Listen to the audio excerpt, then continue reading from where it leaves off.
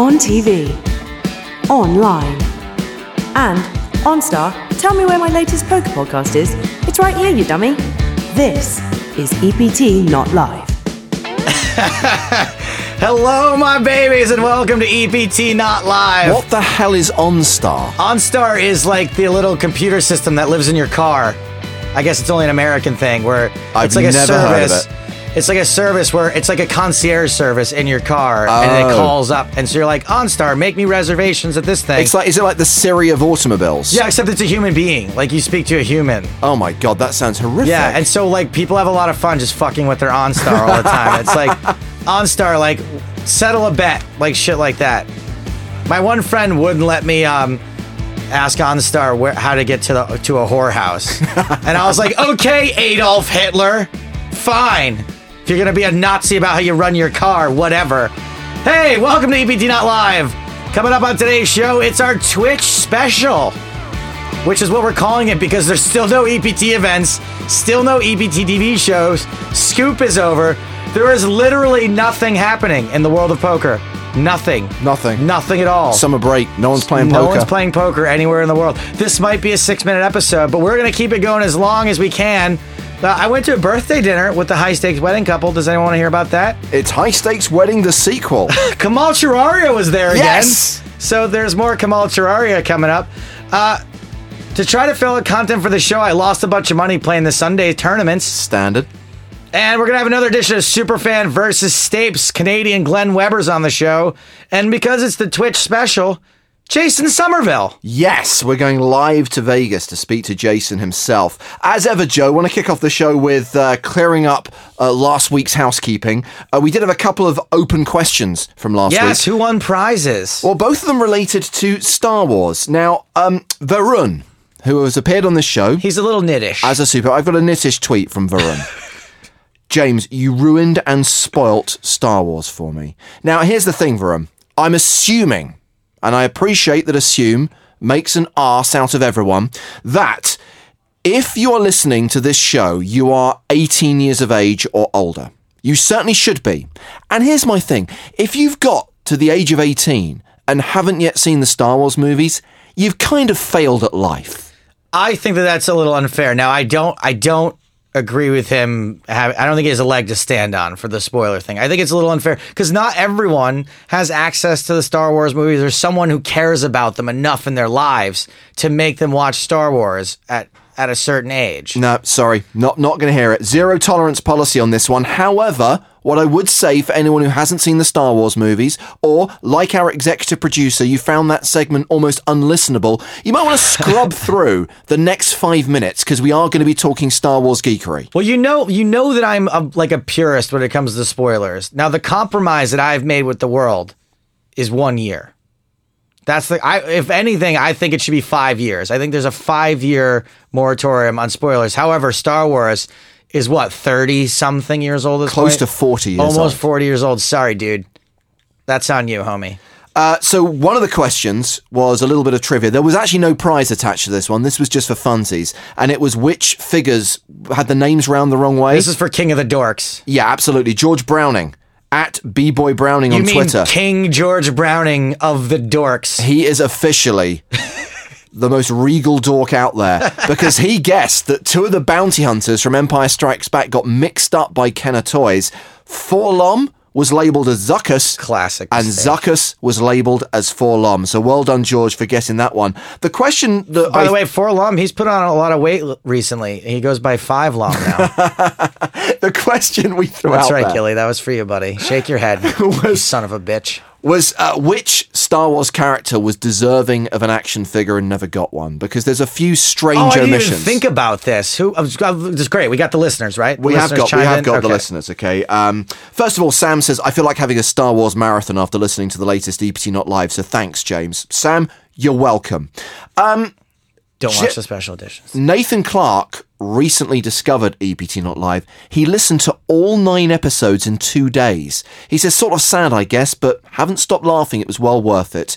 Nathan, 9 episodes in 2 days. I'm putting you on the list for potential superfans. Wow, immediate contention for superfan. Nathan's suggestion, and I'm not going to lie to you, I had to look this guy up. I didn't even know who this was. General Willard never made it into a figure. Was he the guy on Hoth that had the little Purina dog symbol on his chest? No. No, I think the general on Hoth was General Riken. General Willard is the guy who greets Princess Leia when they arrive on Yavin in the first movie. Okay. And says, when we heard about Alderaan, we feared the worst. He's kind of like the rebel leader on the Yavin base. Not the bearded guy in the end ceremony who hands Leia the medals to put on Luke and Han, but the other rebel leader. That's so funny because my vote for who should have gotten an action figure that didn't get one was the medals. It just was upsetting that the medals didn't get one. There certainly could have been a Luke Skywalker and Han Solo in medal outfits. They missed it. They dropped the ball there. They did. Nathan, it's good, but I think that is arguably a bit too obscure. I think, but we should award obscurity points because that's part of the game, right? Is coming up with someone obscure. It is true. Zach suggests Red 6. The overweight pilot that wouldn't pull up at the Death Star battle. And that suggestion also came through from somebody else as well. I think it was Daniel. Daniel Waters says you can't forget everyone's favourite, Porkins. All I would say is that in order of priority, Biggs, Wedge, Porkins. I go Wedge, Biggs, Porkins. Either way, point is both Wedge and Biggs are ahead in the queue of Porkins, and there were no action figures of Biggs or Wedge. In the series of books I read that supposedly comes after Star Wars that I'm hoping that they sort of draw from for the new movies, Wedge plays a major role. Wedge becomes like a full-on hero in that, so I'm hoping we see more Wedge in the sequels coming up. Chris McFadden says, so agree about the Star Wars figures. I had R5-D4, IG-88, Dengar, an ATST driver, but no Admiral Piet. WTF? And here's the thing. I bet he had an addition to no Admiral Piet, no sex in high school. Well, this is worse. This was an epiphany for me. I've gone through my entire childhood and my entire adult life thinking that there was an Admiral Piet figure because I naively assumed that the Imperial Commander figure was meant to be Admiral Piet. I had to Google this. No. It's General Veers, played by Julian Glover, currently to be seen in Game of Thrones as Grand Maester Pycelle. Point being, Julian Glover has two action figures, because there's General Veers in Imperial Commander outfit, and General Veers in AT-AT Commander outfit with the kind of like more Nazi-like helmet. Is there like General Veers in just like chillin' outfit, like in a robe or something? No, but not being funny, considering the amount of screen time he had, the fact you got two different General Veers figures, I think is good value. That's true, but it's another ball dropped, honestly. So Kenneth Colley's character, Admiral Piet, that is a good suggestion, because he's in both Empire and Jedi, even though you think he's going to get it at the end of Empire, right? Because he loses the Millennium Falcon, and he's like, oh shit. I've seen Mr. Bronson from Grange Hill die. I've seen Captain Needa die. I'm next. What movie are you even describing right now? I don't even know anymore.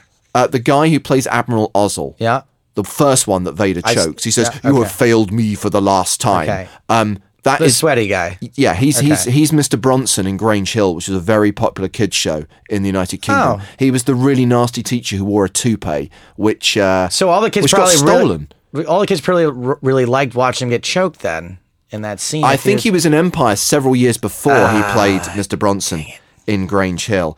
But yeah, Admiral Piet does somehow survive despite losing the Millennium Falcon at the end of Empire and pops up again in Return of the Jedi. Vader is busy that day. He's like, I can't schedule any chokings right now. Other suggestions. Tim Slater says all the alien band members from the bar where they meet Han. I think he's talking about the Mos Eisley Cantina.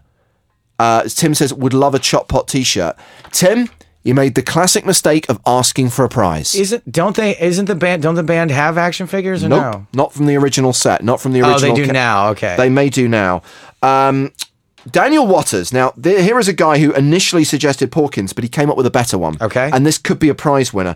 First of all, he says, loads didn't get figures. Gamorrean Guards, Cantina Band, so essential to the story, TIE Fighter pilots. There's Gamorrean Guards, right? Yes, there are Gamorrean Guards. TIE Fighter pilots, they got their own figure. However, Daniel may be wrong about those, but he's right about this one. The other guy in the bar in the original movie, the I don't like you either guy, whose name is Dr. Cornelius Evazan. And even though Walrus Man got his own action figure, which didn't have a detachable arm, really feel they were missing a trick there, Dr. Evazan ignored. And I think that is the best suggestion for who should have got an action figure. So I'm going to give @DanWatters7 and Everyone Loves a Chop Pot t-shirt. That's hot. Other feedback to last week. Congratulations, Daniel. Paul Walsh says, oh my, Jason Mercier was quite something on the quiz. By the way, if you're scrubbing through the show, we've finished talking about Star Wars. Green light. Green light. Thudman says, great podcast, guys. Very entertaining. Keep them coming. Simon Baker, who was last week's superfan, says, I had a blast. Thanks again, and thanks for the t-shirt. And Peter Blow was listening to the podcast while playing the Colossus at the World Series of Poker. At the what? Apparently there's some poker festival going on in Las Vegas. Okay. Yeah. This is a great story. Peter advanced to day 3. Do you know who else made it to day 3? Do you know who else went deep, cashed, and finished in 84th place? Kerry Jane Craigie, who is the manager of the PokerStars Live at the Hippodrome card room. If you're ever in London, people, you want to play poker at the PS Live Lounge at the Hippodrome, great place to go. Joe, you're frequently in the cash games there donating. It's a really cool room. What I really love about it, it's not an intimidating room at all. It's like really fun. All the staff there are super nice. It's just a few tables. It's not a massive room. They don't even really have very high stakes there. It's a great spot to go play some 1-2. And it's right in central London. It's like right in the thick of things. You don't even have to, if you want to just come play poker for like a few minutes on your trip to London, it's real easy because you're going to be in Leicester Square anyway. So Kerry Jane runs that card room. She's obviously gone to Vegas to play this event. Now, bear in mind, this tournament had like nearly 15,000 unique players, 22,500 total entries. She makes it into the top 100 and cashes in 84th place for more than $10,000. So a round of applause for Kerry Jane Craigie. Absolutely. From PS Live at the Hippodrome. And thank you for the updates, Peter Blow. Thank you both. A little EPT Not Live run good is what he was calling it. I had some EPT Live not so run good. Oh dear. I went, so you guys remember I went to this high stakes wedding we were calling it. The Sternheimer wedding. Sternheimer got married and wanted to let the good times roll. It turned out it was his new bride's birthday the following weekend. So he emailed a bunch of people at the wedding and said, hey, I want to surprise Grace is her name. I want to surprise her. So I would like to get as many people as I can from the wedding to just all meet us for dinner. And we can have like a little surprise birthday party. And I was in and I decided, I was like, sure, yeah, I'll let the good times roll. I'll do it. And so I showed up at this dinner and he wanted some help with the surprise. Now, the thing is, not many people are able to make the dinner, but they said we'll do drinks afterwards. So I actually just had it was a very small dinner, myself and a date, and Phil and his wife just had it. And we all sort of pretended like we just found out then it was her birthday. And he said, look, I need your help, Stapes. Can you suggest the bar? Can you say afterward, hey, I want to take everyone to this bar that I know because it'll look less suspicious coming from you. And I said, sure, no problem. But then what these bastards do is, so I say, sure, like I got this bar I want to take everyone to. Phil and my date, who are both in on it, both start berating me like, I hope this bar's good. I really hope you're taking us to a cool bar, Stapes. And they're like, what's the bar like? And I don't know what the fucking bar is like because I just got told, I don't even know the name of it. I just got sent a text and an address. And the two of them are like the whole way like, so are you sure you know where you're going, Stapes? So you're helping this guy out and then he starts trolling you? Yeah, he's trolling me in the middle of the walk. I was like, I don't know, Phil. Is it a good bar? All I know is what neighborhood it's in. Because this one time we went on a double date and he didn't really like the bar I took him to. And he kind of sat there like a grump the whole time. And so this time he's like, so I was like, you know what? F yourself. Go F yourself. But it was actually really cool. The bar that we went to. I was going to quickly ask. Yeah. Did this happen after the release of last week's podcast? Yes, but I don't think he listened. No one who was there at the wedding who may have been at this occasion, no one listened to the show, heard themselves being talked about, no one had an issue with I don't think so, but if that had happened, I would have heard about it in just a second here, because we go to this bar that actually is really sweet. It was a bar that's owned by the same people that owned the hotel where they got married. And so like the decorations are the same and it's like an Italian place. And she was like, oh, this is weird. This is the same. Wait a minute. And then her friends started coming in. So it was really cool. It was very neat. But another person who was at the wedding who showed up to this eventually was Kamal Chararia. Yes. Now, Kamal eventually shows up and he shows up with another poker player in tow. and a gaggle of women. Just very quickly, because after last week's show and after you told the story about Kamal's antics at the wedding and the fact you had a chat with him afterwards, a few people did ask, who is this dude? Just want to remind everyone that he was a player in the EPT 11 Barcelona TV shows. He's on the secondary feature table with Dan Shaq. There's a hand where he doubles up through Shaq where he claims he misread his hand. He was a great character. He was a great part of the programs. So make sure you check out those shows on the PokerStars YouTube channel. Now, I don't think that he heard the podcast from last week because, I mean, not that I said anything bad about him anyway, but he immediately was like, we have to do lunch sometime. We got to do lunch. We're going to have lunch. We got to have lunch. And then he was trying to convince me to go to some club with him. So in the span of like maybe 10 minutes, he invites me to lunch. He manages to make things really awkward with my date because he keeps asking like what our status is. And I'm just like, dude, like this is the second time I've hung out with this girl. Like just give it a rest for a second. Another poker player knows a different girl that I hang out with. This other guy showed up and said, hey, where's so-and-so? Oh, no. Right in front of this date. Which Although you only have yourself to blame. Well, yeah, probably, and some other people. And then the best part of it all was, so Kamal rocks up with like this gaggle of women. He's a married man, and he was not being inappropriate or anything with them, but just a big group of people. And when he leaves, he's like, come to this club, and I'm like, no, I'm not going. It apparently is a very exclusive club. I just, had some damage control I needed to do with my date, and the club wasn't the place to do it. But then I get my bill for my drinks. Now, Phil opened a tab and he wanted everyone to put drinks on his tab. That's not how I roll. The first glass of champagne, I let him pour it for me. I'm not going to run up drinks on somebody else's tab. I like to pay my own way. So me and my date's drinks, I've been putting on my own tab. However, on my receipt, in addition to my vodkas and whiskeys were 3 wine spritzers that were not consumed by me, but were in fact consumed by the gaggle of women brought by Kamal Chararia and ordered by Kamal Chararia, who walked out without paying for his fucking drinks. Did he know he was putting them on your tab? Do you think the bar staff got confused? They got 2 tabs running. They don't know which group is with who, and they probably made that mistake. It is entirely possible. I'm just seeing it from his point of view. Mistake. Yes, it is entirely possible, but it doesn't change the fact that I was out. And the other thing is I paid for the dinner we went to because Phil and Grace were like so generous with their wedding thing. I sprung for the dinner. And so I really didn't want to get stiffed and this is not a cheap bar. I mean, these were like, it was a matter of like 27 pounds worth of drinks, which, it's not an insignificant amount of money, especially when you've spring for. So basically, you had another night out in London, which cost you a mortgage. Yeah, absolutely. So come on, Chararia! Oh, damn you! James, you ready to do some singing? Yes, let's do this. In a 3 and a 2 and a go. What's going on in poker today? Now it is time for EPT Not Live News.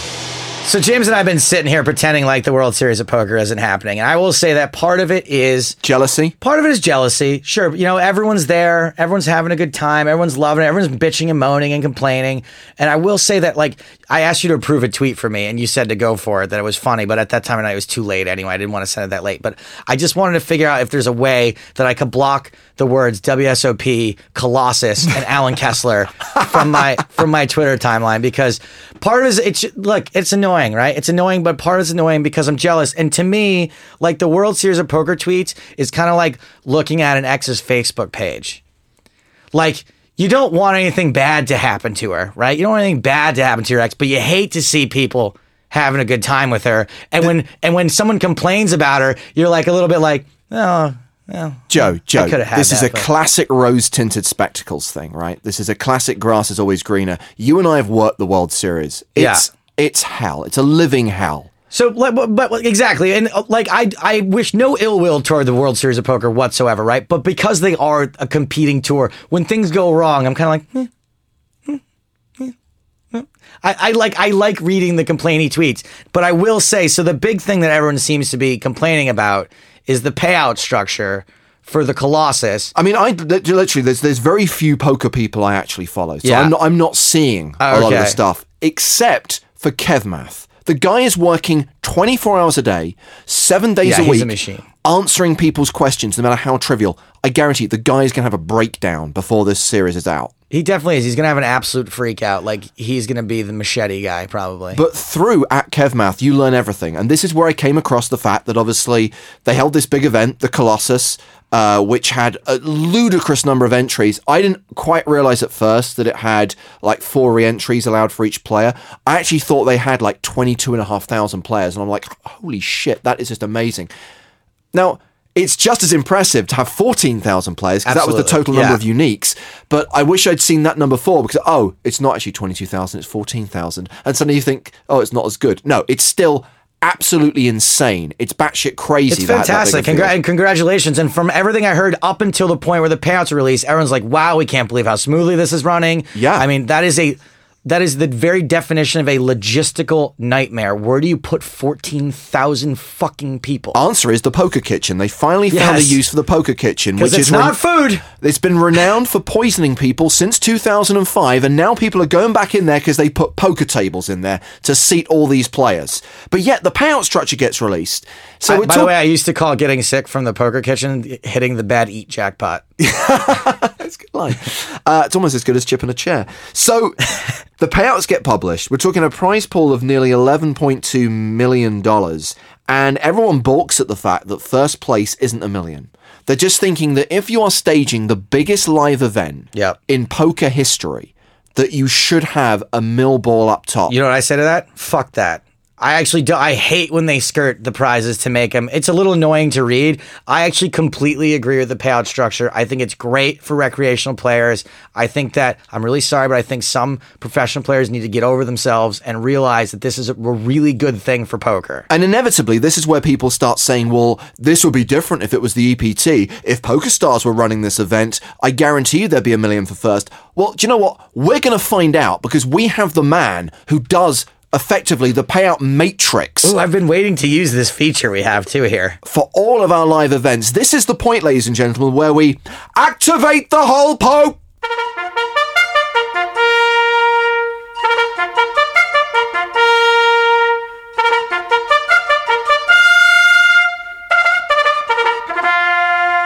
Neil Johnson is head of live poker operations for PokerStars Europe. And Neil, we've got a hypothetical for you. All right, always happy to help. Just imagine that the EPT invented some huge, colossal tournament that maybe cost around €565 to play, and maybe it got 14,000 unique entries with a few thousand re-entries. Let's say the field's about 22,500 entries. What would the first prize look like in a tournament of that nature? Hypothetically, I mean, I know that no one would actually do anything like this. It'd be an incredible logistical challenge. That's we're way out in hypothetical land here. I would have to say probably. I mean, it's certainly between 500,000 and $1 million. Whoa! Yeah, okay. The answer is a big gap. The answer is $1 million. Okay, I'm going to tell you what the answer is. People want the answer to be $1 million. Why would it not be? No, I disagree. I don't think it has to be $1 million, and I would like to know what Neil's genuine answer is. My genuine answer is because when you go out to 20,000 entries, even out to 10,000, 15,000 entries, like for the EPTs, we pay 15% of the field for all of our tournaments. You get me out to 10, 15, 20,000 entries, I'm probably pushing that out. I know from talking to like Mike Ward and Danny, our other regional tournament directors across the planet, they would be the same. We might, for 20,000 people, I might pay 25% of the field. And every time you move that number, you're taking off the top 100 spots, 50 spots, certainly the final table. So it's not as simple as being just, they get $1 million. Because anytime you put that money up top, you're taking it from somebody else. And now I wouldn't necessarily even be like, if I say pay 20% or 25%, the 25%, that 20 to 25% gap, they probably just get their money back.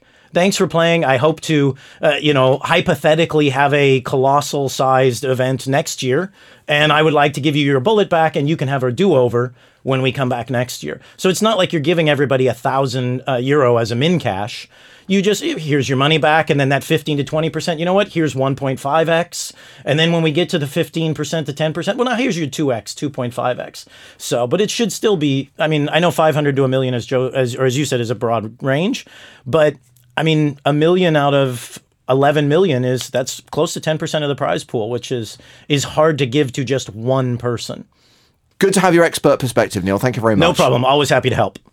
So I think that's going to come as a surprise to a lot of people that if PokerStars were running the event, if the Colossus had occurred on the EPT, it would pretty much be exactly the same, although maybe even less for first because you're paying a quarter of the field. Yeah, absolutely. So I like that. I like Neil Johnson backing it up there. Now, the other big thing that happened at the World Series of Poker that really tickled me didn't actually happen at the World Series of Poker. Is this the Aria thing? Yeah.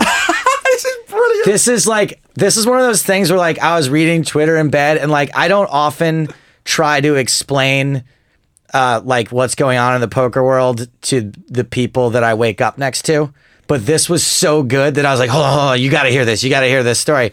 So I'm sure most of you guys know about it already, but Aria's having this 25K super high roller, whatever you want to call it. And some guy registered for like the 125 nightly. It's the daily event which you and I played last time we were in Vegas. And it's a really good tournament actually, but they accidentally hand him a ticket for the 25K. And rather than say, excuse me, sir, but there's been a mistake, he's just like, I don't even know if he got given the wrong ticket. I think he just got seated by the floor staff in the wrong event. I thought that he at least had a ticket for it. They basically put him in the wrong place. Now, it's a God's honest mistake, but the problem here seems to be that even though he was aware of the mistake, he did take the attitude like, well, I've just accrued myself the better part of 25K in equity, and I'm going to try and win this thing.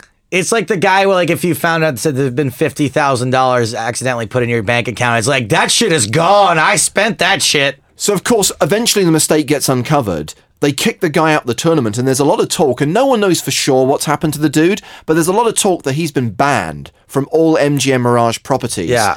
Because, effectively, he practiced fraud. And, as you can imagine, everyone on social media, everyone on the forums is like, no, it's their mistake. They should pay. They should compensate the players who he eliminated. They should have made up the 25K in the prize pool. So once again, I'm thinking, if this were to happen on the EPT, how would we deal with it? Oh, let's do it again. Let's activate the whole Pope. We've got Neil Johnson back in the booth. Neil, I've got another hypothetical for you. Okay. Okay, let's imagine that on the EPT we ran a 125 euro tournament, and at the same time there was a 25K high roller taking place. And maybe it's in a casino called like the Blaria. And what happens is a guy buys a ticket for the 125 event and accidentally gets a seat in the 25K. Could you see a situation where that would ever happen on the EPT? I know for a fact it has happened. What? Previously. It happens to everybody eventually. When it happened to the guy who played it, bust Tom Marchese? No. Okay, damn. Where did it happen? I believe it was San Remo. I mean, we've caught it a couple of times because it's when you're registering multiple events at the same time and people are going, and it can be there's multiple checkpoints on the EPT because you could be buying in through PokerStars, so we have our registrations. You could be buying in through the casino, so you have their registrations. People buying in cash, and now a third registration setup. So sometimes when you've got that many areas doing it, you might run into a problem where somebody. It's more common if, say, you were regging a 500 and a 5K at the same time. But basically you then, I mean, the person obviously is removed and as quickly as possible. And, it's usually if you're intentionally doing it, like say you stayed in the tournament for hypothetically 7 hours, maybe knocked out so, 3 professional poker players, ran up a 3 to 4x start stack kind of thing. Then you know what, you're probably looking at a ban, certainly for a year. Or for the season, say, and possibly for even larger, because you're technically really defrauding the cashier. And what do you do for the folks that went broke in the tournament to this guy? Is there anything you can do at all? I mean, yes and no. It's a little bit hard to say because if, let's say James is our $125 person or euro person. Yeah, right. He's way too tight. He'd never pay $125 to enter a tournament. That's true. All right. Stapes is our 125 euro person. He, I mean, most of the players would be happy to see you in a 25K. And if they bust you, they would never say anything about the fact that you took the chips. This is actually genuine. I really like about Neil is that he sees things from other perspectives that I would never think of that. But you're right. So had he not busted anybody, had his chips just been divided to a really good player, probably no one would really care. Because this isn't a unique situation to just the wrong buy-in. Let's say Joe is issued table 7, seat 8. And Joe is a little dyslexic, and he goes and sits at table 8, he's not seat dyslexic, 7. he's just stupid. Okay, he just goes to table 8, seat 7. And Story checks out, yeah. He plays for half an hour. And then the real 8-7 comes and shows up. And the dealer calls the floor, and the floor is like, oh, let me see your receipts. And it's like, oh, hey, Joe, you're at the wrong table. Joe's turned his 20K start stack into 45,000 and busted 2 people, and he's not even supposed to be in that seat. Now, depending on where you're at and which tournament director you have and stuff like that. You would eject him from the tournament and ban him from all live events. Good rolling, Neil. Good Exactly. rolling. Like in that situation, some tournament directors would possibly just leave him there. Because if you move Joe now, you're moving 45,000 in chips off that table. That table can never get back and just sitting down a new starting stack. And you're moving to his original table with probably the table chip lead. So it's, but on the other hand, you have to figure out, was it, if he had table 8 or table 7, seat 8, and he sat at 19-4 because it looked soft, then you have a problem. This is actually a completely true story. One time I entered a stud tournament, and I accidentally sat down in a Hold'em tournament, and I never noticed the entire time. I just didn't. I just thought it was I was a 2-card stud variation. Neil, as ever, thank you very much for No problem. I'm analysing that situation. Back to the 1,000 emails I have. Yeah, after you get back my to your day illness. job.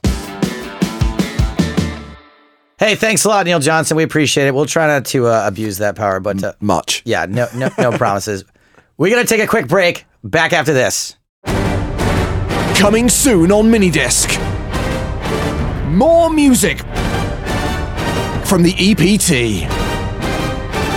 Remember the Deauville webcast opener? No? Neither do we. Plus, some of your favorite TV tunes, including the theme from Shark Cage.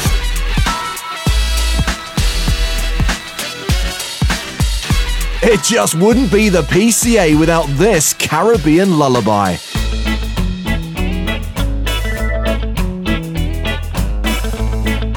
And no episode is complete without the next time.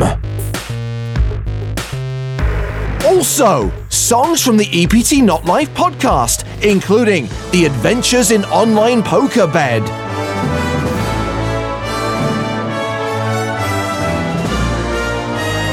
And for a limited time only, special bonus track, the infamous EPT 10 Rap.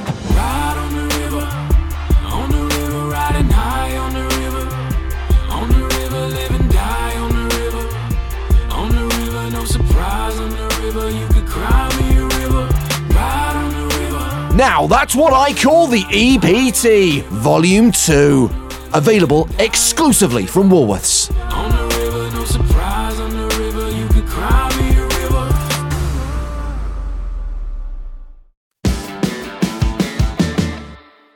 TV Recap. And once again, we're kind of sticking a square peg in a round hole and saying that Twitch is television, right? Well, we're actually reusing the same square peg that we stuck in the round hole last week because I actually haven't done a new high stakes poker since the last episode. So we thought we'd talk more generically about the whole Twitch thing. You kind of said at the start of the show, Joe, this is a Twitch special. And there is no ignoring the fact that Twitch is a huge platform when it comes to televised poker now. And it's there's that buzzword, it's not really a buzzword, it's a buzz phrase, user-generated content. And that is what Twitch is all about. It's basically any old Tom, Dick or Harry sitting in their basement putting themselves playing poker on effectively TV. Yes, I was all three, the Tom, the Dick, and the Harry on my Twitch stream. I did, but there's a clip of it up online now, and I'm calling it my viral clip, even though it's not really viral. But we did have some excellent moments when me and my friend Elena decided to play no delay cards up poker on PokerStars Dime last week, and we did manage. I do have one clip. If you guys haven't seen it, here's a little taste of what went down. Like we would ever. Now everyone knows that I have top pair. Because they can see this, right? Well, I'm not sure if this guy can or not. I think he can. I think Jeff Bezos can maybe see us. I'm not sure. It's an unfortunate name, Bass. Like, if you had smart, the problem is it's limit hold'em, so you could like raise, but I'm going to call him no matter what. Beep. That was funny. He's waiting for the stream to catch up so he can see what cards I have and to see if he's beating me or not. Oh. Okay. Yeah. This guy, this is dirty right now because I think he knows I'm streaming and he's waiting for the slight delay to catch up to see if he's beating me or not. And of course, yeah, no, he just had a straight flush. He was just slow rolling me.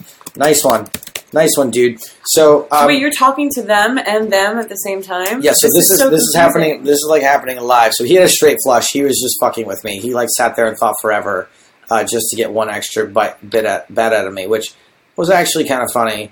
But if he ever did that in a casino, everyone would hate him, like, forever. But online, everyone's a big man. Everyone's a real big man. Because they don't have to confront each other. Exactly. You know what I'm saying? Exactly. Like, So he had, if you've seen the tubs of muscle milk in this apartment, you would not want to confront each other. That, of course... Can I just check, the muscle milk isn't a euphemism for anything, is it? No, it is not. It is, as a product, other protein supplements are available, but she was obsessed with the fact that I had, like, protein powder in my house, because she's like... You're not muscular. What are you doing with this? So you got slow rolled by some guy with a straight flush. If you're going to get slow rolled, that's a good hand to get slow rolled by. And the weirdest part was the dude then went on to defend himself in the chat saying that it wasn't a slow roll. And that because, like... It was a nit roll because someone else might have had a higher straight flush. It wasn't a nit roll. It was more like he had to, like, pretend to have a decision so he could get another bet out of me because it was limit hold'em. And the way I feel about it is, like... That's because his limit hold'em is the exact reason why you don't have to. Like, I'm going to do whatever I'm going to do. Yeah. I'm not going to base my read for one bet on, like, how long you tanked. No. You did reference there, Joe, that you famously played various forms of poker without any delay. So people who are at your table were able to see your whole cards. Is that going to continue? Because I know it's generated a little bit of controversy. Yeah, I just got an email about that, actually. We can't do it anymore. We can't even do it on Zoom. We can't do the cards up anymore. Somebody out there had to point out that it's not fair to the other people, and I'm doing this as a bit. It's fine. You actually have a point, the person who pointed this out. However, I don't like my fun being ruined by those corporate fat cats in their suits drinking out of their crystal vases, telling me... Who would have thought that you'd be one to throw your toys out of the pram? So anyway, I can't do no delay anymore. I am going to do my second attempt at High Stakes Poker tonight, which I know doesn't mean anything in podcast land, but Thursday, June 4th, I am going to do another But it'll episode. be archived, so anyone who goes to twitch.tv/pokerstars will be able to revisit it down the line. Exactly. Well, my plan is for today is that I'm going to try to Annette Oberstad something and just play with my whole cards as a complete mystery to me and the audience. You're going to tell me I can't have whole cards? Fine. Nobody's going to have whole cards. Not even me. So you're going to use that function where it actually has your whole cards turned Covered over. up, and yeah. You can manually look at them, but you're not going to look at them. Correct. I'm not going to look at them. Now, I do wonder, though, is there an integrity issue? If everyone knows I'm not looking at my cards, that's also an integrity issue, right? You're just determined to, like, upset the waters. I don't want to upset the waters. I just want to have fun. I just want to have fun and lose a bunch of PokerStars money. Is that too much to ask? I just want to give money away on the stream. So we're going to figure something out. I don't know if I'm going to actually get to the bottom of this after the podcast today and figure out what I can actually do. We may have to go to a home game. I may have to set up a home game, and that way if it's my own private home game, you can do whatever you want. want. Do whatever I want. And I can just do no delay there, hopefully. So that's the deal. We're going to get that worked out, but I could also really use, I just think, some advice on how to be a better castor. Well, I think we need to go to the pros on this one. Yeah, I think we need to go to the experts. And there is one guy who, when you say poker on Twitch, everyone thinks of. And that man is Jamie Staples. Sadly, he wasn't available, but the good news is Jason Somerville joins us from Las Vegas. Hey, second best, not bad. Yeah, what's going on, guys? How Jason, you guys I assume you can take that joke because you are Mr. Twitch. I mean, as far as poker's concerned. I mean, we're going to look back at the second poker boom. It's going to be Chris Moneymaker for live poker, Jason Somerville for poker on Twitch. I don't know about that. Buddy boy, well, you're very humble. And the thing is, maybe I'm overstating things a little bit, but what you're doing is really kind of a big deal, and it's all anyone's talking about these days, and everyone's mimicking you. Like, everyone's trying to follow in your footsteps. How does that feel?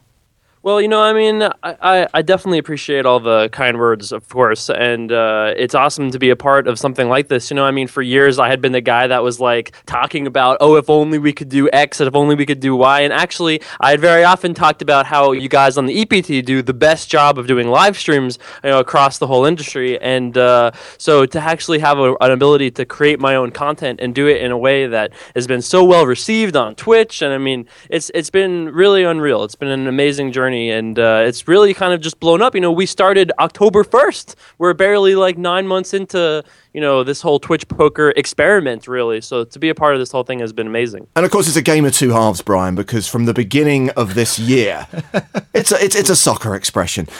From the start of this year, you have been a member of Team PokerStars Pro. You must have loved that carrot being dangling. So here's the thing, Jason. We'll give you a contract, but you have to stream for 2.5 months non-stop. Well, it actually was kind of the other way around, because nobody at PokerStars ever told me I had to do anything. I was going to say, that was definitely your idea, wasn't it? What was it, 69 straight days of broadcasting? It was 78 days in a row where Holy I did 6.5 hours a day.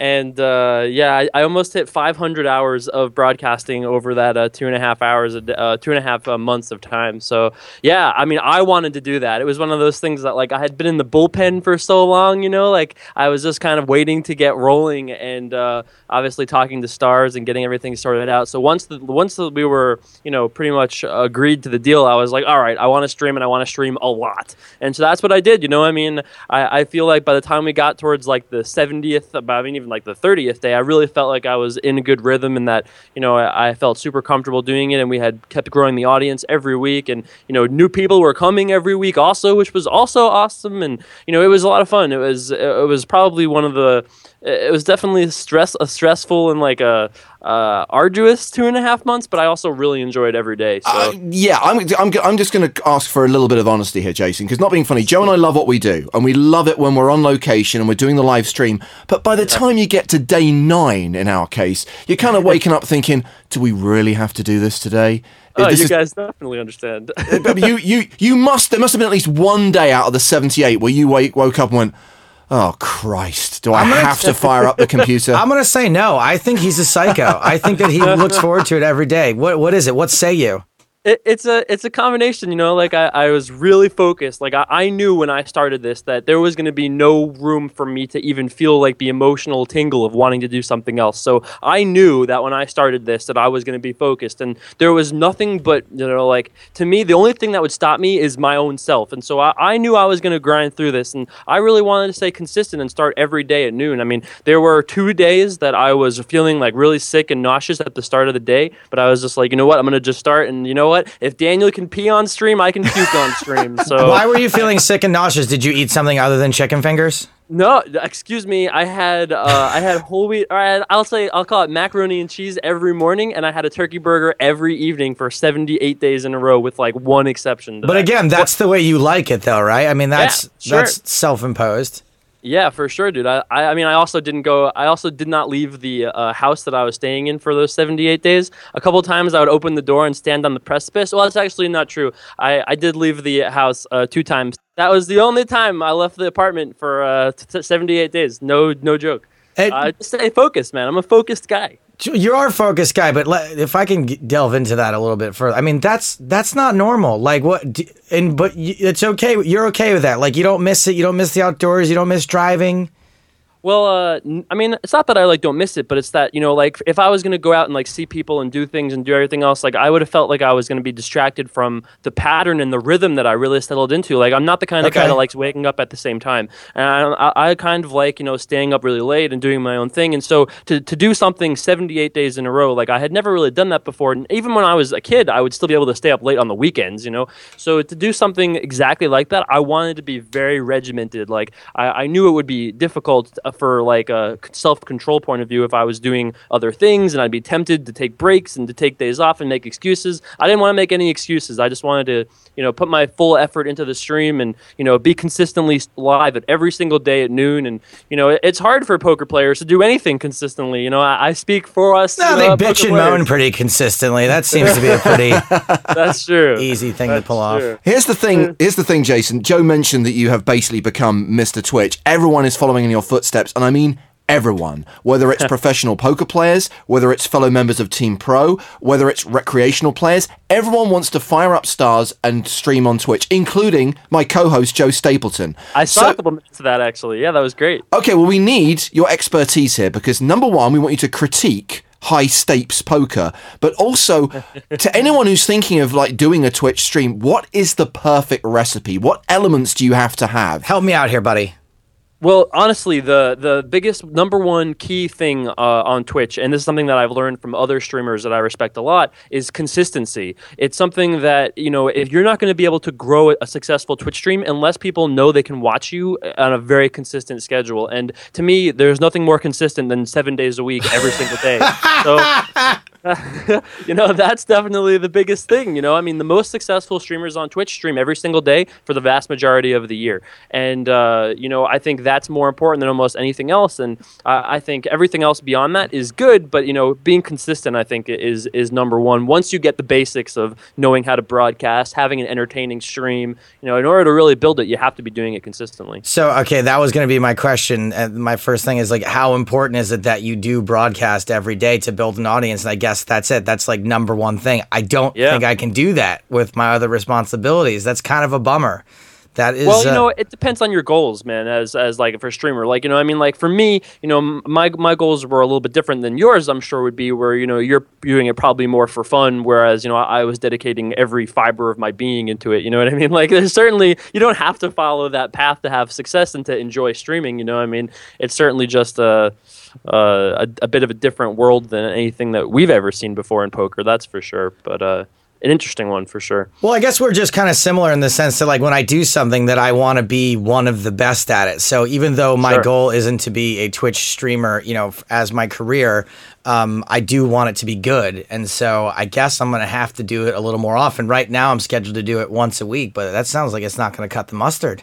No, I would say that, you know, people are going to want their dose of Stapes, my friend. You know, I mean, they're going to want to get that consistency in there. Otherwise, you know, there are so many things going on Twitch that if you're not consistently getting people to watch every single day, you're going to lose that audience. They're not going to be able to come, you know, over and over again. And that's, you know, that's just the long and short of it right there. But, you know, I mean, you could still have goals for your Twitch channel, like just trying to, you know, whether they're poker related goals or, you know, personal goals, as far as, you know, not that you guys need Okay, so like, goals. That's something I could do, have a goal in mind. Sorry, I can't get past the fact that a dose of Stapes sounds like a euphemism for venereal disease. There's so much easier ways to get a dose of Stapes than watching my Twitch stream. Like, it's pretty much available to anyone.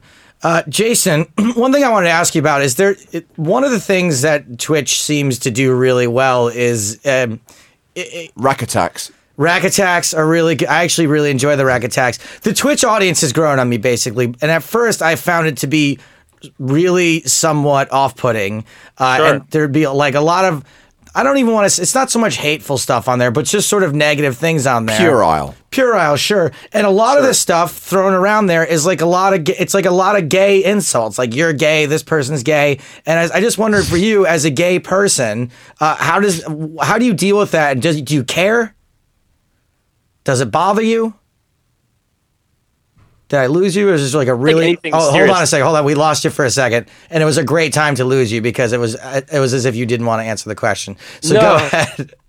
You know, it's Twitch chat. You know, like, you have to take it with a grain of salt. Of course, you know, it's anonymous internet chat. You know what I mean? Like, of course, there's going to be a big percentage of people that are just, you know, random, you know, just garbage creating members. You know, that just happens. But the vast majority of people on Twitch are just like a unique kind of brand of dirty basement kid. Honestly, like, they're not spirited. They're just, you know, and I'm a dirty basement kid. You know, so I feel at home on Twitch. Honestly, like, you know, and I got to tell you that, like, for my channel at least, you know, I have a great team of people that help me moderate, and I have a pretty strong community. I really don't think we get too much of that nonsense. You know, I mean, I've been told some pretty terrible things in the last, you know, 3 months, of course, on Twitch, and I've had to answer more questions in the last 3 months than I've had to answer in the rest of my life combined, for sure. But, you know, I still think I really enjoy streaming, and of course there's some element of negativity to it, but I tend to find that I really enjoy streaming. I mean, like, really, there were only like a couple days that I didn't enjoy streaming in the last few months, and one of those days I had a migraine in the middle of a tournament run, and my left eye stopped working. Holy shit. there's actually a part of the tournament where I'm like, I have pocket 4s here, and everyone's like, oh my god, he has 3s. Is he trolling? And I just actually couldn't tell what I had. And I still just streamed through it, though, and I actually cashed that tournament. It was a 1K.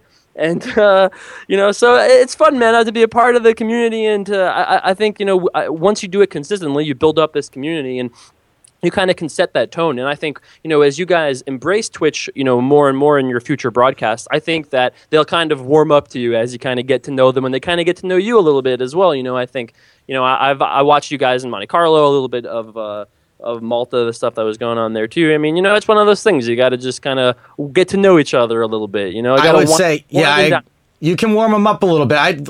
Jason, I know you like the raptor metaphors, but I like it's kind of like Chris Pratt in the Jurassic World commercial, where you can see him and he's just sort of slowly taming the raptors. Like, take it easy, guys. We're all on the same team. I love the analogy you used on this show a couple of weeks ago, where you described it like a pet chimpanzee, where you have to kind of like acknowledge it, and like pet it from time to time, but don't make eye contact. Don't hold eye contact for too long, and don't ignore it. That is the real danger. Don't ignore it. Jason, you said Dirty Basement Kid. Now, is that something you came up with?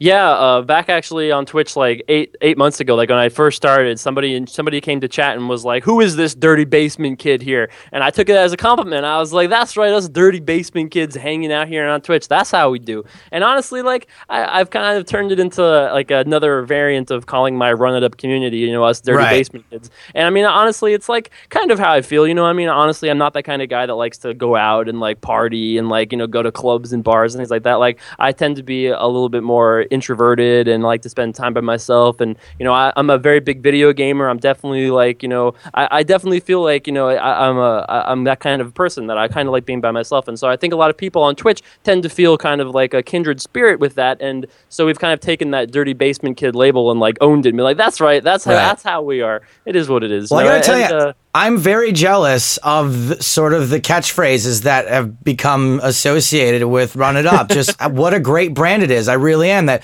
people are feverish. They're very into the RIU, the Run It Up thing. You've got Dirty Basement Kid. You've got Enorma Pengar is another right catchphrase from you guys. What other words are there that I'm missing out on?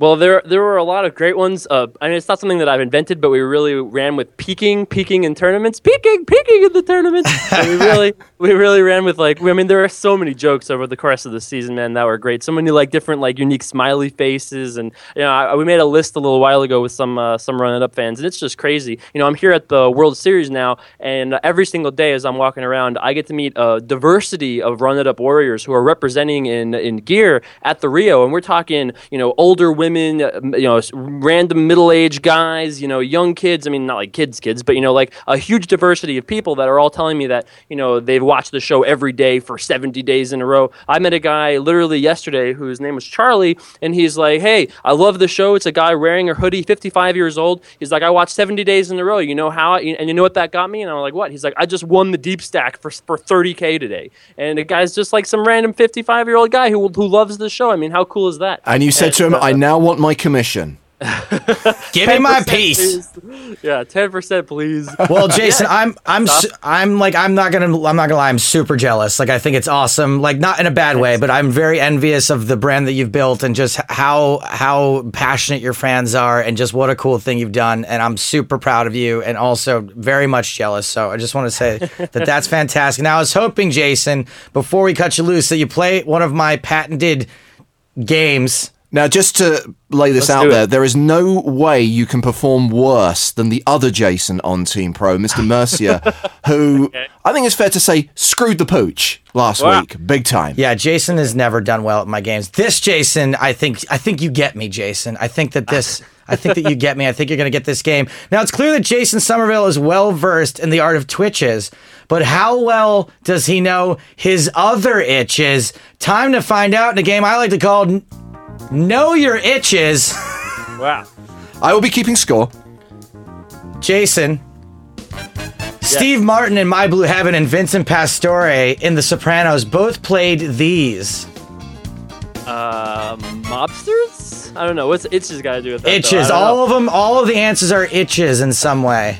Itches in some way. So if a mobster were, for example, to talk to the FBI, they would become a Oh, snitches. Okay, I got you. Snitches. Got All it. right, it's 2 in the morning over here in That's Vegas. okay, buddy. To be fair, we had to give Mercia practically the answers spelled out, That's okay. so the odd clue here or there won't do any harm. Even spelling didn't help, Jay. He was like SNO. What is that?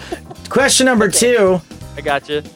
These can often make you walk through walls or get trapped in them. Make you walk through walls. You mentioned a few moments ago that you are a gamer. It's a gamer question. Some sort of like invisibility thing, or like I don't know. You have to help me out with this one too, I guess. Man, I gotta do better than Jason, but This one, it is 2 in the morning. This one is glitches. glitches. We were looking for glitches. Now that's probably the hardest one, so don't worry. You got time here. Here we go. Question number 3. 7 questions total. In the movie Right. Caddyshack, Judge Smales suggests Danny should spend his life digging what? Ditches. Boom. Correct. Digging ditches. The world needs ditch diggers too. I'm on the board. You're 2 and 1, Jason. It's all good. 1 and 2, I think, technically, but that's fine. We'll count it 2 and 1. Jason, I know you don't get out of the house much, and I know in general when you do, it's not to find ladies, but these types of females can often be found in a coven. I thought you were gonna say bitches was gonna be the answer to this, but I guess that's not what you're looking for here, huh? Not for this question, at least. Some sort of like nun sort of thing. Well, it's like the exact opposite of a nun. Isn't that coven? Oh, witches. Witches. Yeah. Correct. Yeah, nice. Boom. When he was 9, question number 5. When he was 9, my brother got 7 of these. Stitches. Boom. Yes. Wow, he got that one right away. Apparently, he knows my brother really well. That's right. Me and Peter Stapleton are big friends. You're crushing now. 4 and 1. That's right. Jason, people with big egos sometimes get too big for these. They're britches. I mean, it's unreal. Correct. And finally, according to many a stand-up comedian, what be crazy? That'd be them bitches, right? Bitches be crazy. Nice work, Jason right. Somerville. Once Final you got the hang of score, it. 6 and 1. You crushed Mercia. Wow. Whew. I was worried about that one. I thought that my team pro role was up for grabs there, so I'm glad I held on to that. Whew. Glitches was tough, though. That was a tough one. That was a very tough one. I should have put that one towards the end. Jason Somerville, thanks a lot for being with us, buddy. We appreciate it, and many happy returns. And I hope you blow, not blow, excuse me. I hope you blow League of Legends out of the water. That's what I was trying to say, but it's just an awkward pause. Thank you. I appreciate you guys having me on. I look forward to doing some more casting with you guys, hopefully later on this year. Yes, that would be cool. great. And enjoy the rest of the series in Vegas, Jason. Thank you. I'm hopefully going to do some work and run it up. That's right.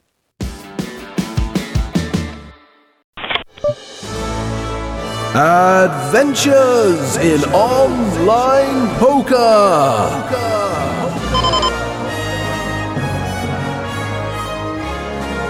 So just to be clear, this was you playing poker without any intentions of twitching. This was you playing poker for the sake of playing poker. Well, I was Sunday, right? And I had a potential date scheduled. And I was like, you know, I hadn't heard back from this girl. And I was like, you know, it's a surefire way to make sure this girl wants to see me tonight. Enter poker tournaments. Get in a bunch of poker tournaments. It's like a magnet for girls getting back to you, like when you're not paying attention to them anymore. So I decided, and I also was like, geez, we're really light on content for the show this week, which apparently we weren't, but it felt like it at the time. And I was like, man, I better just play some online poker and just have something to talk about on the show. This pretty much fucking sucked from start to finish. I tried to satellite in. Joe, this unfortunately is kind of ringing a bell with me. The last time we ran Adventure in Online Poker and you played a couple of scoops, it started with the line, "This pretty much sucked for me." No. Well, because when I played the scoops, I went super deep. I finished 285th out of 50,000. I think it was the last time you played a Sunday Million. Sunday Million. And the Sunday Storm. Yeah. That kind of went bad. Yeah, that went bad. But this one, so I tried to play a couple of satellites. Right. Which I would recommend doing. I tried to play, one of my tried was a hyper turbo. It was like a 2x shootout hyper turbo, which seems like pretty good value to me because, look, if I'm going to play a satellite, I want it to be fast. Yeah. And I want there to be not a ton of thinking involved. So, and it's, that's exactly what the 2x hyper turbo is. And I think it's like $13, $11 or something. And they give like 5 seats away. Now, here's the thing. It took a while for it to fill up though. So I started, basically, I joined a satellite that needed 100 players, basically like a multi-table sit and go. Yeah. And then I forgot about it for hours, and then I got real into House of Cards. I realized I hadn't finished House of Cards season 3. And to be honest, to say I got real into it was not really. I was deep into it. I wasn't like... You kind of feel that you've stuck with it for this long, so you want to keep watching. It's not very good. It's not very good. It's really not good. The scene in the church was terrible. Was laughable, the dialogue. Now, what happens at the end of that scene was actually pretty cool with the statue. Oh, yeah. But the dialogue in that scene was talking about God and when is it right to kill. Like, I've seen that scene a million times in movies before. It just was real bad. Why did they think it was a good idea to have Pussy Riot in the show? Yeah, talking about things that tilt me, by the way, and I want to make this clear, there are no spoilers in what I'm about to say. I am going to mention Game of Thrones, but I know that some people haven't even started watching it. We don't spoil. Some people are on season 4. I am pretty much up to date. I would quit the show if James spoiled No. Right? I'm not going to spoil Game of Thrones. This won't mean anything to anyone who hasn't watched the show, and anyone who's watched beyond season 2 will get this reference, okay? I'm pretty much up to date. Does anyone give a shit about Sam and Gilly? It is the most annoying, irrelevant, pointless storyline in the entire show. There are too many characters, too many storylines, something's got to give. That one could easily give. You're saying if Game of Thrones were a tweet and you needed to reduce a couple of characters, the first 2 to go would, 100%. like the period in the extra space would be Sam and Gilly. Totally.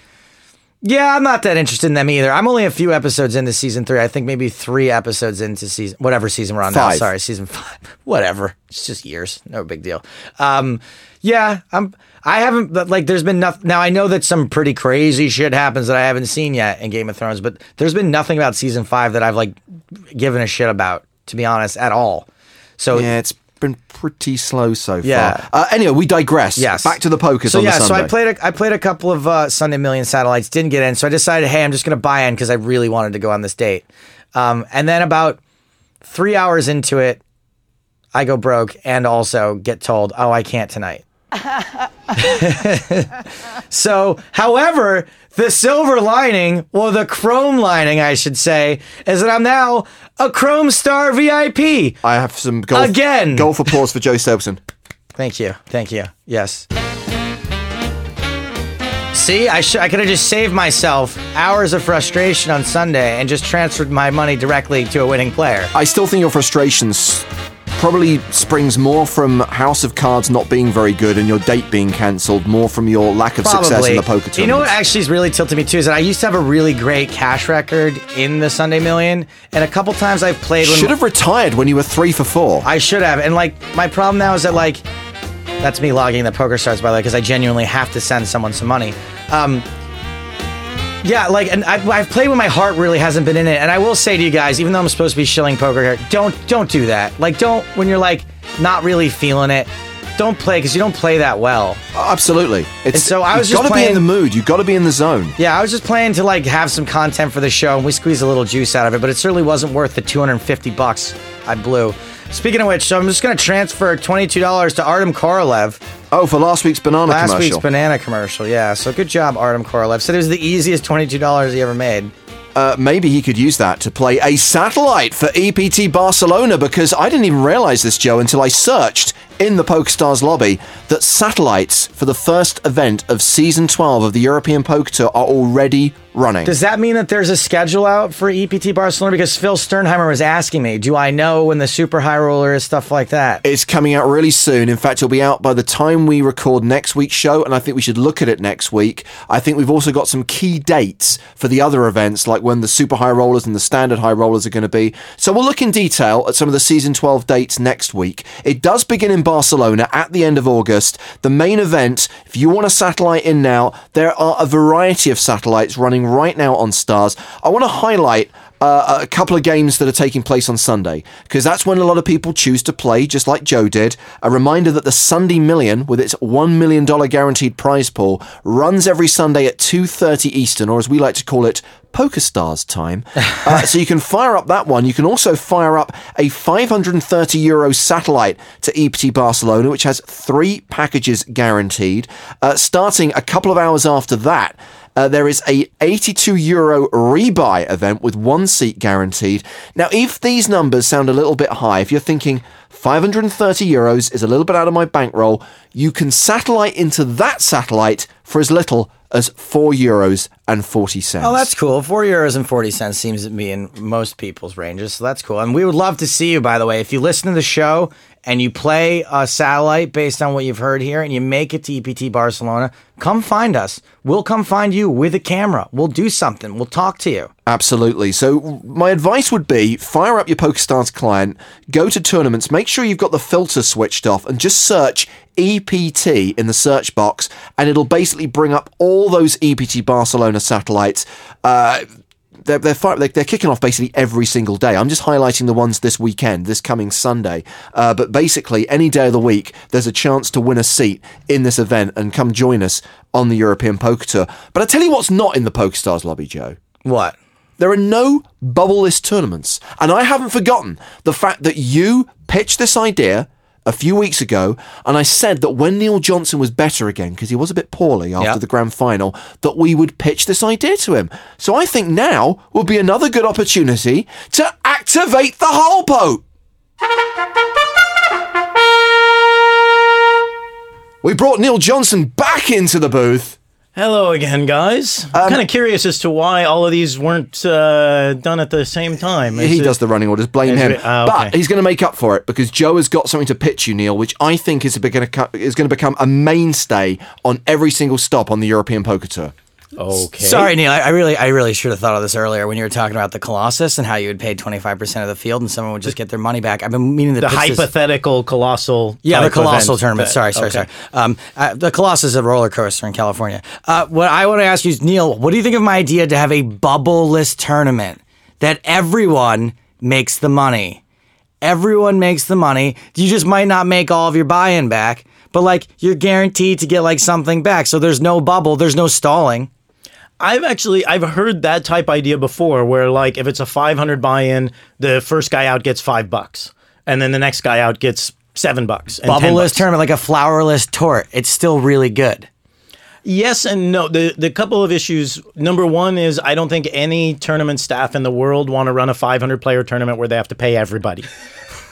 Like that, I think it's about the players, Neil. It's not about the tournament staff. I completely understand. How hard is it, PokerStars, to pay out 500 people in a tournament? I mean, what, are you not making enough money? Can you not hire some more people?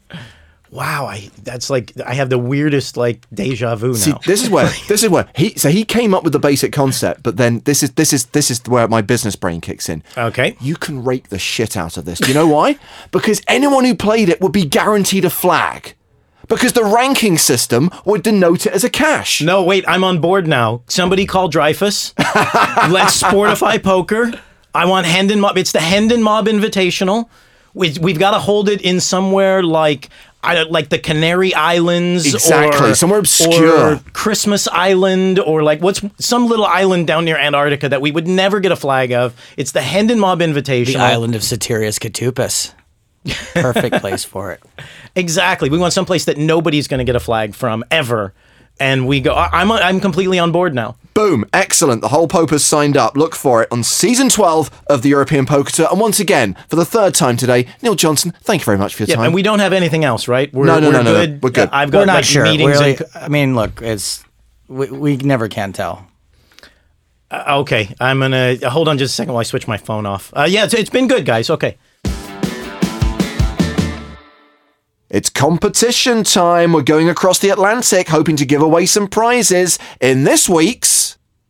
One of them loves the EPT, knows it inside out, and would do anything for the European Poker Tour. The other one is Joe Stapleton. It's Superfan versus Stapes. And playing today, Joe, for that Everyone Loves a Chop Pot t-shirt and that Step C ticket worth €27 is a man who is a genuine superfan and has proved it on more than one occasion. We're going to Canada and saying good morning to Glenn Weber. Hello, Glenn. Welcome. Good morning, James. Good morning, Stapes. Glenn Weber, I gotta tell you, man, you are awesome. There are not many people who are just as all-around supportive as you are. Like, you are truly a super fan, man. I'm so appreciative to have you out there. Even people that are like mostly super fans will say something real catty every once in a while, or just say something rude. Not Glenn Weber. Glenn Weber, you are at the very top of my list, buddy.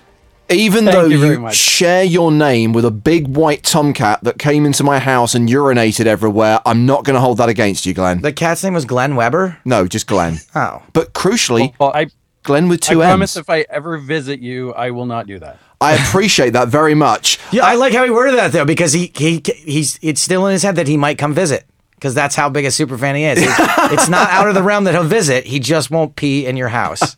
Well, my wife Amanda actually has suggested planning a trip to an EPT stop. What a fantastic wife! Yeah, I've got the best. Well, Glenn, we'd love to meet you face to face. We'd love to have you there, and hopefully you can make it sometime during season 12. I would love to. We'll see what happens. Okay, well, we're hoping to put you on that first step by winning that Step C ticket and that T-shirt. We're going to play a game as I open the sealed envelope, a game I like to call Nobody Remembers Second Place. Superfan versus Stapes. A little premature, Joseph. And here's how it works. That's what she said. There are 8 questions, and we're going to draw at random who gets what question. I'm going to read you the name of an event, and to keep it simple, we're not going back into the annals of EPT history. These are all events from the last 2 years. So they're all events from season 11 or season 10. James, you know events that I've commentated on are my weakness. Exactly. I'm on Glenn's side. So basically, I'm going to ask you who won that event. That's the easy part, and that'll get you a point. If you can tell me who finished second as well, I'll give you an extra 2 points. That's the tough part, because nobody remembers second place. Okay, so Glenn, I'm going to draw a number for you. I've basically got some playing cards in front of me. Joe's going to be a witness, and you can trust him, almost. So the first card I flip over is number 3, so you get question 3. The event is EPT 10 London. So that was EPT London 2013. Who won that tournament?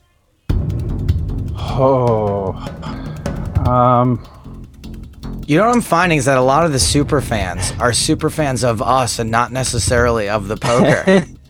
Well, I'm a relatively new super fan. That is true. You come on real strong in the last year, I'd say. Yeah. Like most of my poker knowledge has actually come from the 2+2 PokerCast. So I knew that you guys were around, but I didn't realize how big the tour was, and now it's my favorite one. But going back, it's... Flattery will get you everywhere, Glenn, but it's not going to get you a point unless you can tell me who won EPT 10 London. You know what? I actually just went back and watched a bunch of final tables in preparation. He even did homework. Wow.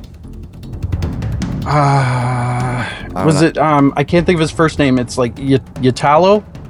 Do you know what, Glenn? I'm going to give it to him. Because I like you, you're going to get that point. Robin Ulatalo, yes, he was the winner of EPT 10 London. Now, can you get an extra 2 points and tell me who was the runner-up? Who finished second to Robin? No, I don't think I'm going to be able to pull that one out. Which means, Joseph Stapleton, you can steal for 2 points. Georgios Karakousis. Wow, Stapleton gets 2 points and is 2-1 up as... He was Greek. Yes. And do you guys ever hear the one about the Greek poker player? He made a Euro call. That's right. Let's move swiftly on and give Joe his question. All right. That was a bad joke. Joe, you got question 5. And coincidentally, it's another London event. It's EPT 11 London. Who won EPT 11 London? Oh, man. When is 11? That was this year, right? Well, not this year. It was actually 2014. This season. The one we were just at. That was... Oh, man. It was Kevin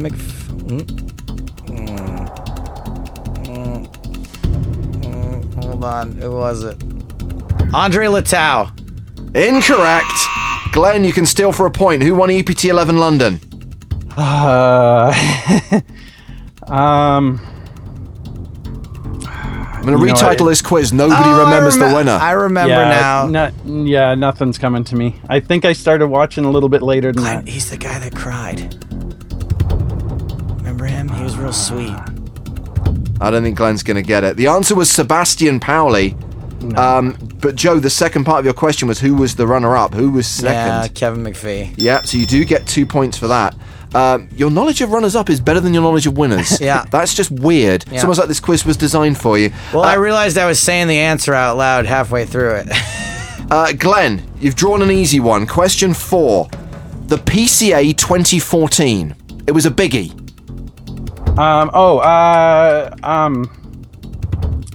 Yeah, I do know this one. Get there, Glenn. Oh, jeez. Dominic Panka. Yes, for a point. And can you tell me who finished second to Dominic Panka in the PCA 2014? I don't have Joe's knowledge of the runners-up. I can picture the heads-up play, but I can't think of who it was. I'm going to give you a clue. This guy almost became the first ever 2-time winner on the tour. Oh, now you're killing me because I should know that. He's got the same accent as you. I'm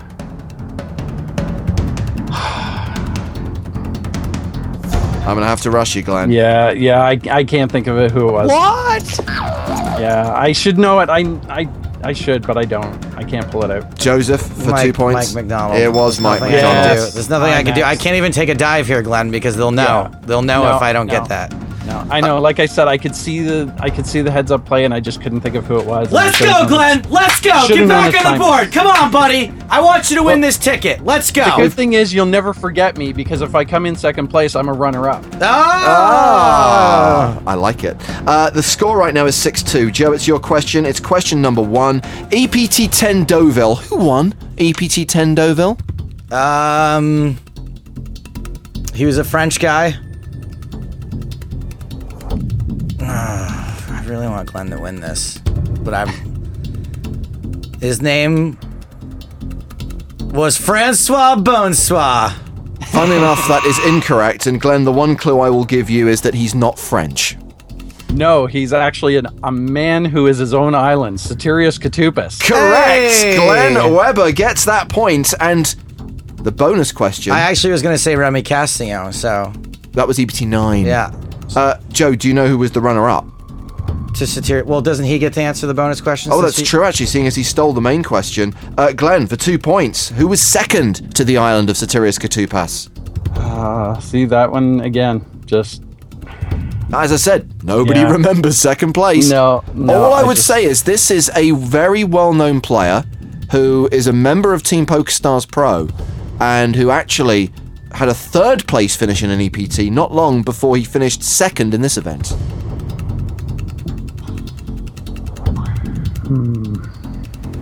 No, I won't even waste time trying to remember because it's just not going to happen. The answer was Eugene Kachalov. Oh, I thought it was Will Wheaton. We are halfway through the game, and Joe has a 2-1 lead. You have 6 points. Glenn has 3 points, but it could all change as we go into the second half of the game. Glenn, your question 2. It is a recent event. It's from the last season, EPT 11 Barcelona. Who won EPT 11 Barcelona? Oh, let me think. His name was mentioned earlier on by Joe Stapleton. Okay, well, Joe talks a lot, so I'm not sure. It was one of my incorrect answers, and it wasn't Remy Castillon. Okay, I did go back. I just watched this last season. What the fuck? I think he was one of the Germans, right? Yes, he was. Yes. Mm-hmm. Okay. Oh no, which one? It's Poochie. I'm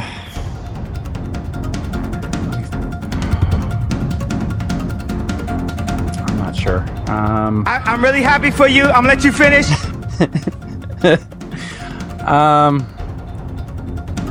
Something tells me. No, I can't. This is pull it off. not gonna happen, Joseph. you can steal here. Andre Letao. It was, and that means you get to steal the bonus question. Who was the runner-up to Andre Letao in Barcelona? I don't fucking have a clue. Glenn, any ideas? No, if I couldn't remember the winner, I'm probably not going to win. Well, nobody remembers second place. Although in this case, the guy who finished second got more money than Andre Letao. Samuel Phillips. Sam Phillips, of course. Of course. I'm so sorry I forgot you, Sam Phillips. I'm going to send Sam a basket of apology kittens.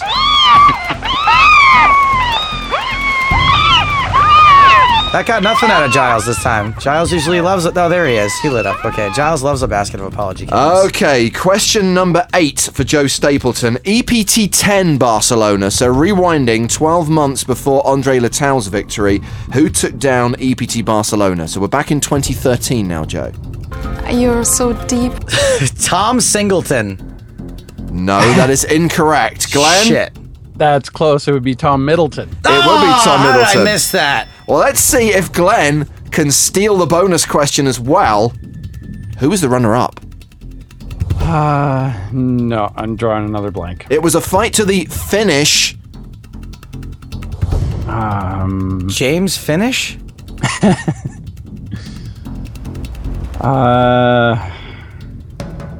Nope. No. I appreciate the hint, but no. It was Kimo Kirko was the runner-up. Kimo Kirko. It's getting closer, though. Joe still leads 6 points to 4, and it's the final round. And you have drawn question... Final round town. You've drawn question 6, Mr. Weber, and it is a very recent event. Okay. EPT 11 Malta. Okay, I remember that clearly because I was there for the entire, 147 hours of final table coverage. And it was the two Frenchmen, and I think Monturi pulled it out. Monturi won, but you know what happens now? You have to remember the guy who finished second, the other French dude, because that's worth 2 points. And I think he's the one that actually wanted it even more. Oh, he really wanted it. He wanted it You bad. could see the pain on his face, and you could probably see the same pain on my face because I want to play this off, but I remember he's the other Frenchman, and I can't think of who it was. I'm afraid I can't accept the other Frenchman, Joseph. I mean, that's really close, though, to be honest. The other Frenchman. There's only a few of them, right? Yeah, I mean, that one. It's either one or the other one. I don't know. I genuinely can't remember the guy's name. His name was Valentin Messina. Yeah, no way I was coming up with that. So, Joe, your final question is question 7. You do currently have a 7-5 lead over Glenn. Let's see if you can extend that lead. This is going to be like in Lucky You when he folds pocket aces to his son. EPT 11 Deauville. EPT 11 Deauville. Okay, so Deauville's the one in France. EPT 11 was this year. You know what's really sad about the fact that I can't remember these? I interview all these people right afterward. You also have a terrible memory. Who was in Deauville? Hold on, let me think about this for a second. I don't know. I have no idea. Glenn, do you know who won EPT 11 Deauville? That was... Oh, that's where Joe started coming up with Oignon Dimov. Oh my god, Yes. that's right. Glenn, we now have a 7-6 game, and if you can tell me who was the runner-up to Ognyan Dimov, you are going to win Superfan vs. Stapes. Now I remember who the runner-up is. What year is it? Yeah, what year is it, Glenn? It is 2015. But it's also the year of... Oh, the year of Romania. Year of Romania! Oh my god, how do I not remember this? What is the name of the little kid from The Shining? What is the name of the father from Full House? From Full House. What's his first name? See, now you're just trying to confuse me. Who was Las Vegas Entertainer of the Year 2005? Are these actual hints, or are you trying to throw me off? It's all the same answer. He is trying to provide hints, but that's assuming knowledge of certain things. Yeah. So we know it's a Romanian play. He finished second in Deauville. Gonna have to ask you for an answer, Glenn. Trying to pull back the memory, because I watched all of that coverage. Was it Perlafis? Yes! Yes! That is correct. Crap. Wow. If I'm ever going to get a second place, that's the one to get. Wow. So Glenn pulls it out of the bag at the 11th hour, meaning we have a final score of 8-7. Yes, nice work, Glenn. At the 11th hour here in the year of Romania. That's important. So Glenn, that means you do win a Step C ticket worth €27, which means we're going to put you on that first step of the way, the first step of your journey from Canada to Europe to play on the EPT. That would be awesome. Plus, you can wear with pride, and everyone loves a Chop Pot t-shirt. That's excellent.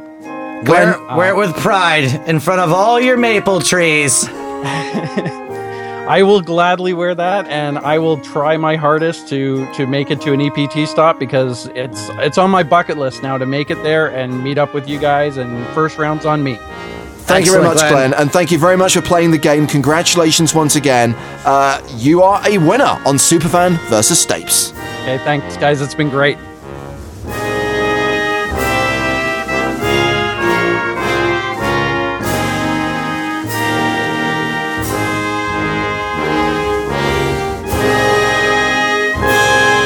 This is the and my end. brand new $3,000 computer's fucking frozen. I can't even stop the goddamn music. You piece of shit. I wouldn't have ended it any other way. Thanks, Glenn. Thank you very much, Glenn, and we'll be in touch.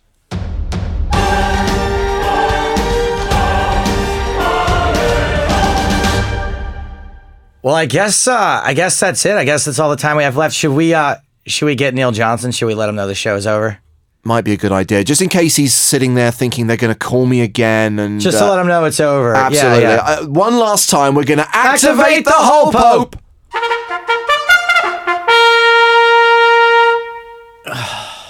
Neil, I feel like the genie in Aladdin. We thought we'd bring you back in to let you know that we finished. The show's over, so we won't actually 100% not be needing you anymore today. When is the next show? Because I want to plan my holiday around in 1 week's time. That really sucks. I'm going to be out of town.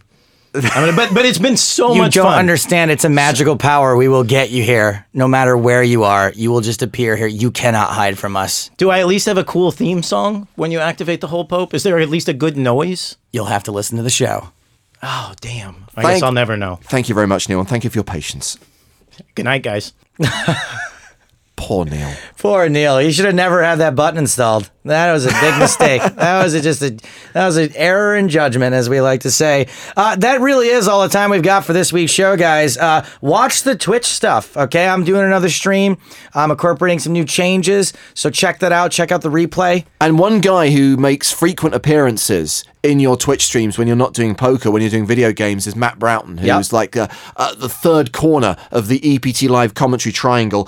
We're going to have Matt on the show next week. That's right. Matt's going to be on. Matt and I stream video games from time to time. We're going to talk about that a little bit. And hopefully Matt and I will stream a little bit between now and then. You can check that out. One last plug, if I can. I'm doing stand-up comedy in real England, in the West Midlands, in a place called Crate. No, I don't remember what it's called. But it's between Wolverhampton and Birmingham. Okay, that's describing a decent chunk of land. It's the West Midlands. It's in a place called something Heath, Cradley Heath. Yeah, that's it for today's show, guys. We appreciate you being with us. We'll be back next week with, I don't know what. Well, hopefully I'll play the Sunday Million again. I'll lose more money for your listening pleasure. That is it. I am Joe Stapleton. He is James Hartigan. Smell you later.